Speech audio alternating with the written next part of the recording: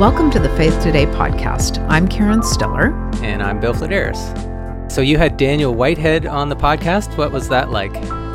Yes, that was good. So he is CEO of Sanctuary Mental Health Ministries, which is located in Vancouver.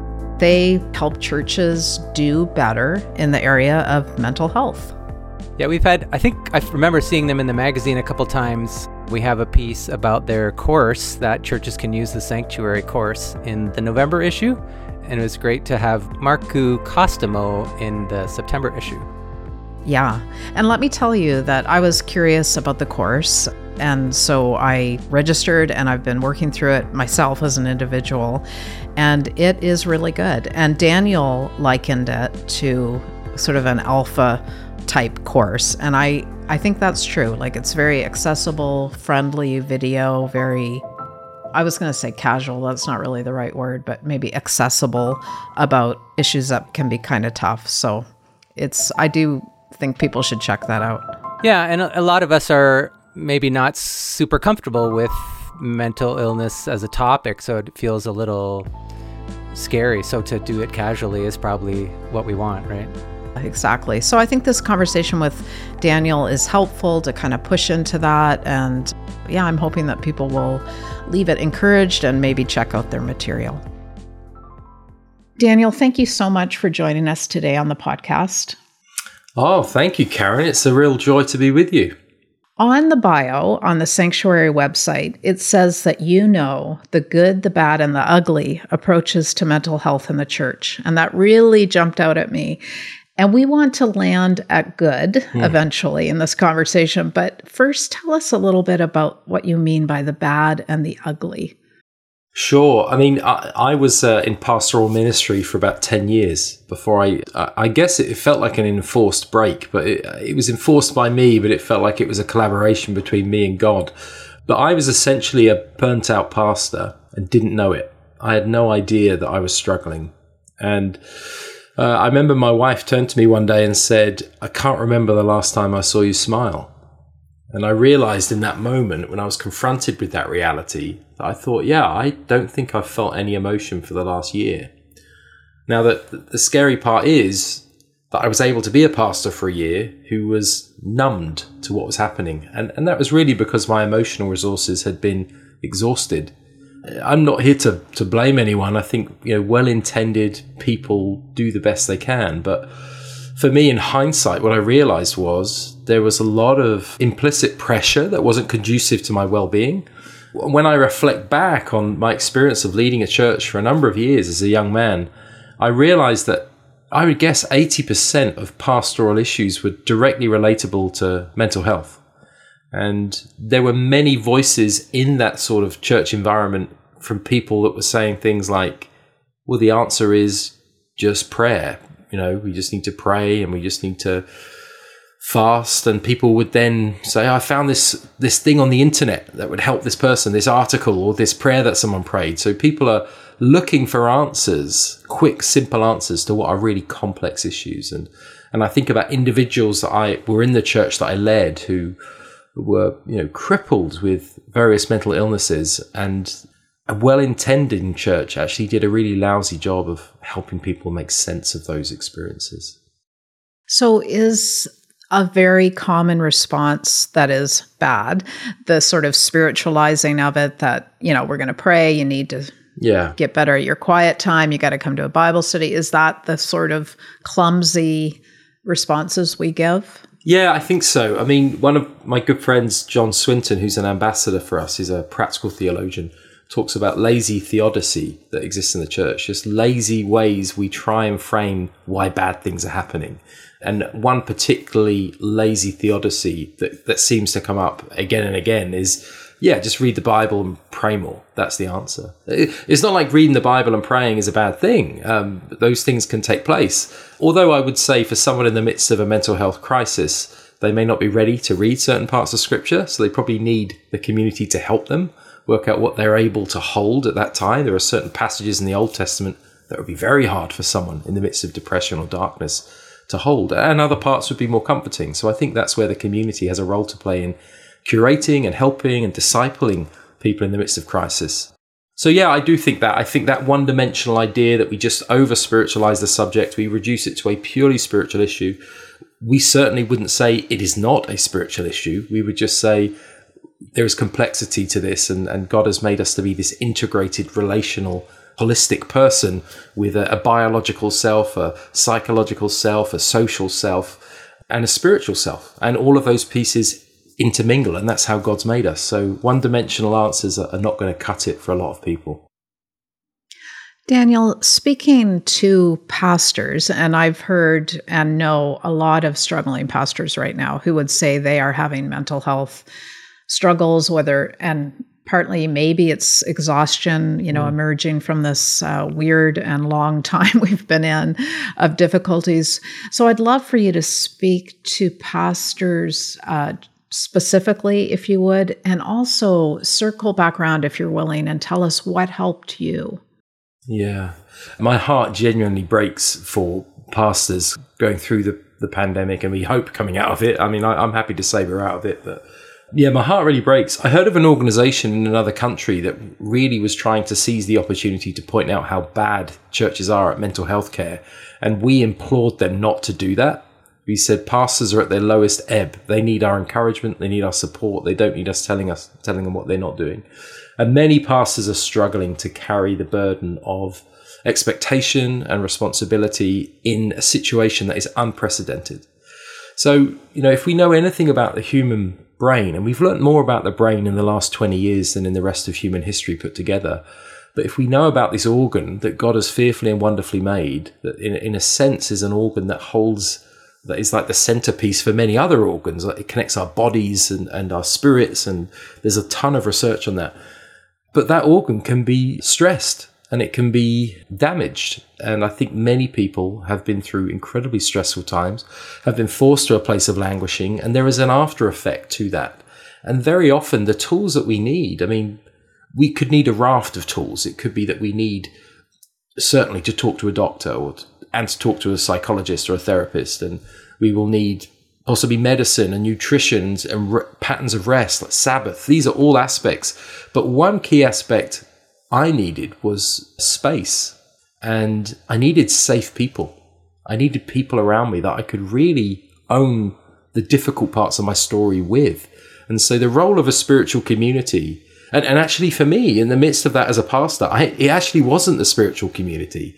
It was some friends of mine who weren't Christians, who weren't part of a church. And I realized there was a vulnerability and trust in this group that used to meet in a pub every Sunday afternoon, that they would just talk about everything, the most difficult things that I'd never heard people in the church talk about.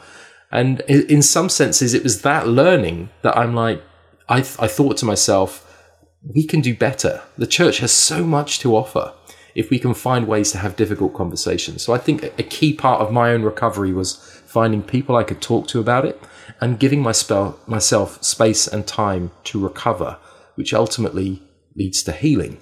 And if we get too fixated on curing over recovery and healing, I think they're two slightly different things. So yeah, people and space are important for me.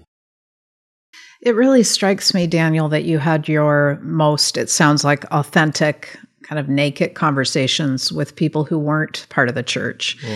Do we still pretend too much? Are we still not being honest enough in the church community? I hasten to add, as I want to stress, I love the church. I've done theological studies, and I'm a pastor. My wife's a pastor. I preach regularly. So I'm not here to bash the church, but I know that really that feeling of, with a subject like mental health, where do we even begin? And I'm not thinking about, for me it's easy now, but for someone who's pastoring a little church in the middle of nowhere, as I used to, it's a really hard conversation to even know how to start the conversation. So yeah, I suspect that many of us are not having, it's not that we don't want to, but we maybe don't feel able to have the conversations. And very often that starts with a leader being honest about their own struggles. And as we know, the minute you do that, you are making yourself vulnerable. And I think of Brené Brown, who says, vulnerability is good. It's good for us and it's good for the community. But if you're vulnerable with the wrong people, they will use that as a weapon against you. And so I definitely know that pressure as a pastor. Not that anyone implicitly did it, but just feeling like I need to hold this together. I need to present this front. And of course, in doing that, I was disempowering people from owning their own real stories. And actually, if I could have found the ability to do that, maybe it would have invited others to do the same, instead of perpetuating this idea that just keep up appearances and keep going.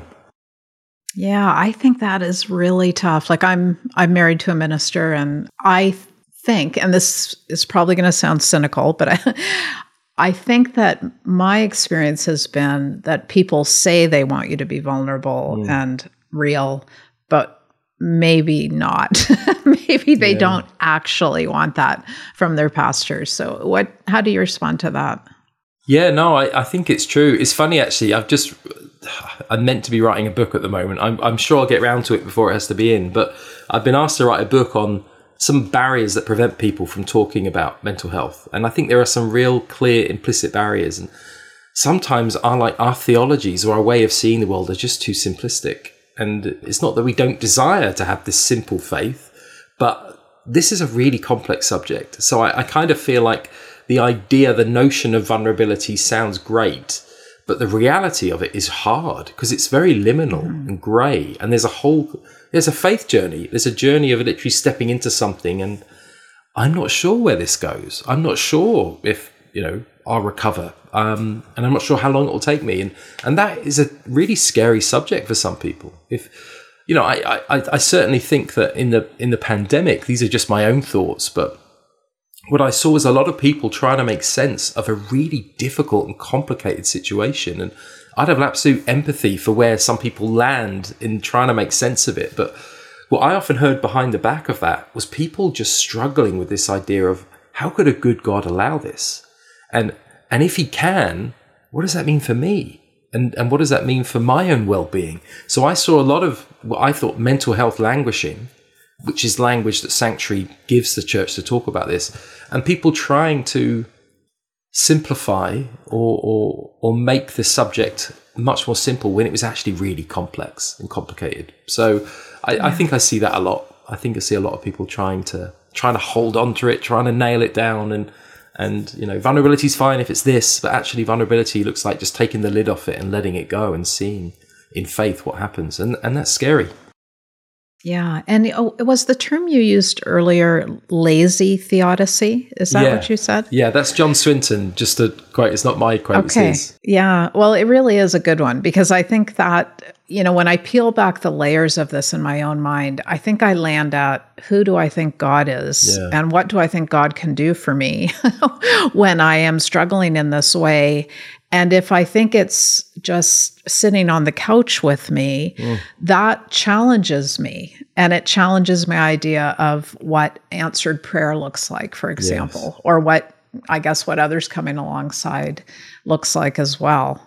Yeah, in some respects, I think that's absolutely true. But obviously the incarnation teaches us that the presence is absolutely critical to us making sense of who we are in our lives. And so once again, it's not to say that presence is always the answer. Sometimes we need intervention. Sometimes we need God to step in and bring healing. If someone's terminally ill, we pray for that. And yet in mental health, a big component that the church can offer, like I often lament and say, if only there was an organization at the center of every city, town and village with a group of people that were primed and ready to offer compassionate care and support, to offer a bigger vision of life than just what you're seeing at this time. If only that group existed, we could really help some people in their mental health, because spiritual friendship has a vital role to play in recovery. And I think it's important the church understands that if the church can do that, and let doctors be doctors and therapists be therapists, but if we can do that, we'll actually potentially change the world. And we'll certainly, I think, show a lot of people what a loving, good God looks like, who walks with people in the midst of crisis. Yeah, well, obviously you meant to do this as you were speaking. I thought that should be the church, of course. It's the church. That should be the church. So how can we be better? And I know you, and maybe this is where we start talking about Sanctuary and the wonderful course that you folks put together, which I'm about halfway through. Tell us what you can help us do better, and just how we can be that kind of community. Yeah, so I mean, the wonderful thing about Sanctuary is it's a 12-year-old non-profit. I've been leading it for 6 years. I'm based in Vancouver, Canada. And when it was founded by someone who had this real interdisciplinary approach to life. The Reverend Dr. Sharon Smith is our founder. And Sharon was an occupational therapist for 20 years. She did 2 theology degrees. She got ordained in the Church of England. She did a PhD on the intersection of spirituality and schizophrenia. And also about 15 years ago, her husband Alex died by suicide. So Sharon brings this like clinical, theological, priestly, research-based lived experience piece. And all of these strands together help us hold the subject in a new way. So Sanctuary has created resources or creates resources that help churches to have what seem like very complicated and complex conversations, but in a really curated and safe way. So we've designed the Sanctuary course, which I kind of say it's like a mental health alpha course. It's an 8-session course, film-based.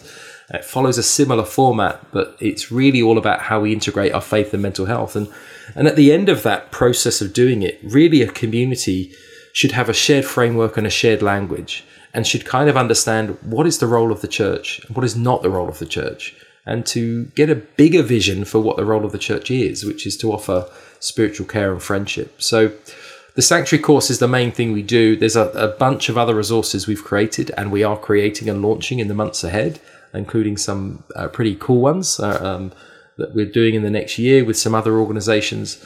But really our role is to help the church gain some confidence, gain the framework, gain the language to know what to do and what support to offer. Do you have a sense of how many churches have taken the course, or it's pretty new, I think? Yeah, the Sanctuary course launched at the end of 2018. So it's hard for us to track how many churches and there's a whole boring thing I could say about websites and how you build them. So I won't talk about that. But we know that 200,000 people have been through the Sanctuary course. Oh, that's fantastic. And that's across 60 countries, Protestant, Catholic. So yeah, it's in some senses, it's done remarkably well with a relatively small team in a relatively short space of time. But we very much feel as an organization, without intending to sound self-congratulatory, but we very much feel by the grace of God that it is for such a time as this that Sanctuary exists. Because our model of creating online-based resources that anyone, anywhere can access really led us up to the beginning of the pandemic. We created a whole infrastructure to do that. And then the pandemic hit. And then we saw 6 times the downloads in the space of 2 months than in the previous 2 years. So we just suddenly saw this conversation that churches wanted to have. And we could see the searches on Google that people were searching for. And it's, what does God think about depression? What does the Bible say about mental illness? And we saw all these. So I think, yeah, by God's grace, we feel like we're here to offer a resource to the church, which is completely free in this moment of need, in this historical moment that we're in. Yeah.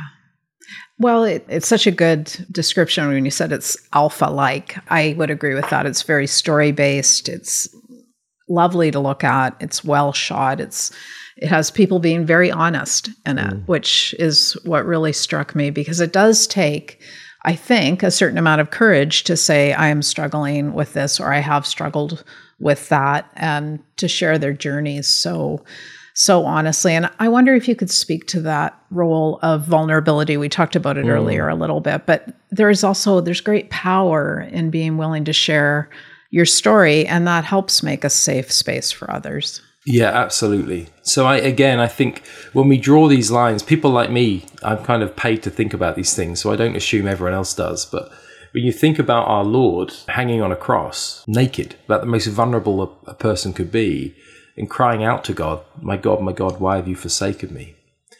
And he gets no answer. And in that thought alone, we see a model of leadership. We see a hard, difficult model of leadership. Now, we don't have to be nailed to a cross, but to be vulnerable in front of others as leaders can be a real gift and can actually bring life to people. Because if you're sitting there and all you've heard is stories of how people were broken or what did have problems and now they're healed, and you're sitting there having lived with bipolar disorder for 15 years and struggling with your medication, it can be pretty discouraging. But if someone can stand up and say, in that place of vulnerability, I'm lost, and I just don't know what's going to happen, but I'm still here. There's such a powerful, weirdly a hope-filled message in that for people to say, yes, oh, I'm not alone. And actually, it's not that this is an invalid experience. This is a very valid experience, theologically speaking. And God can be found in the darkness if we're willing to look in different ways and if we're willing to wait. And so to give people space to sit with them in those vulnerable places, to model vulnerability, is a very biblical thing. We see that in the Psalms of Lament. 40% of the Psalms, just people lamenting before God in community. Many of them were sung as they walked up to Jerusalem. So I think we see this modeled in scriptures, but very often we, for whatever reason, culturally speaking, we miss it, and we need to have it pointed out to us again once more, I think. Daniel, I am emerging out of a sort of sad, bad time in my own life. And one thing I noticed, two groups of friends, if I can be so, mathematical. One, there were a few people who could keep companionship with me. And there was another who I realized, I've been too sad for too long for you. And I'm going to hear from you again in a couple months. And that's okay. Like you can't sort of be with me right now. Like it just felt pretty clear to me. And which made me think back to times I have done that too, where I've thought, I've avoided the call from the friend that I know is going to, be a drag or whatever. And I think it's just made me realize the preciousness of walking with someone without having to give any answers, without, being okay to not have answers. I think that's part of the problem. Yeah. People struggle with not being able to fix things. Absolutely. And there's something very costly about being willing to sit with someone in those very dark places or in those very difficult places where there aren't any obvious answers. I had a revelation of this last summer when a good friend of ours died, and our pastor was away, so she called on me. My wife is a pastor too. And so we went to a hospital bed and sat with our friend as she was grieving and lamenting the fact she wasn't going to see her 9-year-old daughter grow up.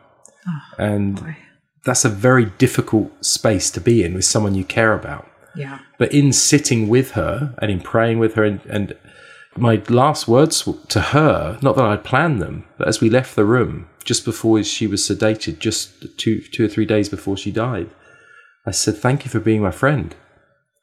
And I think spiritual friendship has the ability to change the world. And we see that in John 15:15, Jesus says, I no longer call you servants, I call you friends. But friendship, true friendship, is costly. There is a cost to be counted if you really enter into that place with people. And some people can't do it. I kind of would have some empathy for people who don't feel they can stay in that place because it's too painful for them.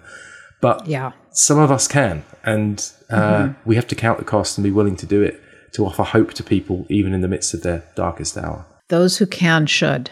Yeah, if you're called to it. It's like a vocation. Often in the mental health conversation, I've heard people say, well, what about the martyrs? They didn't do self-care. They didn't. I'm like, but they were called to something. It's not like, so you have to be called to these difficult things. And if you're not graced for it, it's probably wise for you not to enter in too closely. But it would be great if we could find language to say, you know what, I can't go there with you right now because I'm struggling and I'm so sorry, but I need a bit of, that would be kind of helpful, wouldn't it? To go, I don't feel abandoned so much as this person's struggling. And it might actually create an opportunity for you to support them in this kind of, we're both struggling in different ways. So I think finding language for this in the church cannot happen soon enough. And the Sanctuary course gives the church language to talk about where we're at, how we're doing, where we are in our mental health at any one point. I would say that we do not know conclusively that the martyrs did not experience or exercise self-care. Yeah. Well, it's something, maybe you want to write a paper on it and submit it to me. It's not something I've thought about, but I know that they were called to something. It's not like everyone is called to be a martyr, but no, that's a fascinating thought. Say more. Yeah.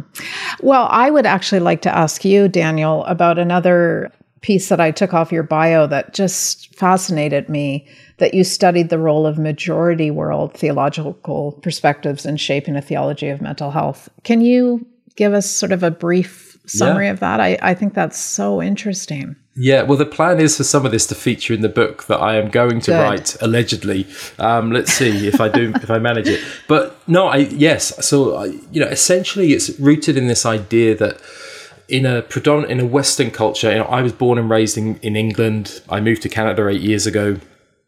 But having grown up in a Western culture, having spent time in other majority world cultures for reasonably good amounts of time in my life as well, I realized that in the West, we're very often shaped with this idea that independence is the ultimate goal of the human project. Like, if you can raise a child to be independent, stand on their own 2 feet, if they become a successful leader or business person, and we always have this narrative around they're independent, they're on their own, they're taking on the world. These are our heroes that were often conveyed to us. And yet the Bible portrays a very different picture of what the purpose of a human being is, which is not independence, but it's interdependence. It's this idea of being myself, yes, being a person, but a person made for relationships, and a person defined for relationships, and a person who needs to make sense of who they are in the light of relationships. When we talk about relationships, I think we talk about God, self, others, and creation, everything that God's made. So in stewarding those relationships, we kind of find out that we're a person in the messy part of that. And yet in the West, I would suggest more often than not, it's framed as this kind of individual against the world. And many majority world cultures have a lot to teach us philosophically about what a person is. And so if you take Ubuntu theology, made famous by the late Archbishop Desmond Tutu, this idea that I am because we are. It's like, I can only make sense of who I am because I'm part of this community. And if you look at an emerging indigenous theology, Ray Aldred, who's at Vancouver School of Theology, he's doing some fascinating work in making sense of indigenous perspectives and what that has to teach us about the relational nature of the self. So those are the things that I found most interesting, that actually there is a framework for understanding mental health care and supporting the other in the midst of crisis that just exists in some majority world frameworks, that is can be a real struggle in many Western contexts. Wow, that sounds fascinating. Well, we will all be waiting for the book, Daniel. Oh, no. Is there an actual deadline that you're trying to meet? Yeah, next summer, end of next June. So I need to get cracking. Okay. If I was a prolific writer, then maybe. If I was like John Stackhouse, who can probably write 5 books in a week, I'd be okay. But we'll see. We'll see if I can do it. He'd be thrilled to hear you say that, I think. Well, it's true. So if so much of healing can take place in community with the other, by walking beside people, by being with other people and being transparent, the church would seem an ideal place for healing. So as we wrap up, Daniel, can you paint a word picture for us of what a healthy church for all of us, experiencing all that we will with our mental health throughout our life, would look like? Yeah, I think a healthy church would look like a space where you can bring your whole self to the church all of the time. A space where a subject like mental health is talked about openly. A space where we have a regular way of talking about this. It's just innate part of the culture. We talk about mental health and well-being in the same way that we talk about the weather. I think that's the ultimate dream. And ultimately that the church would be famous for being the safest place to turn to at a point of crisis. Imagine if there was a day when people would say, if someone's going through a crisis, they say, hey, you should go to that church because they really know how to care for people and they really understand this, and they will offer you community and friendship in your darkest hour. I think that's the ultimate outlandish goal and dream that we have. But I really believe the church can do it. Like, I genuinely do. I think we have everything we need to do it if we just have the right language and framework to hold it. Oh, Daniel, thank you. I love that idea of the church being famous for that. That is a beautiful thought. Thank you, Karen. Well, yeah, we're going to keep working on it, and thank you for running the course. It's great that you're going through it. Thank you for listening. Check out more podcasts and subscribe to Faith Today magazine for free at faithtoday.ca. This podcast is produced by the Evangelical Fellowship of Canada. If you enjoyed it, please rate or share it.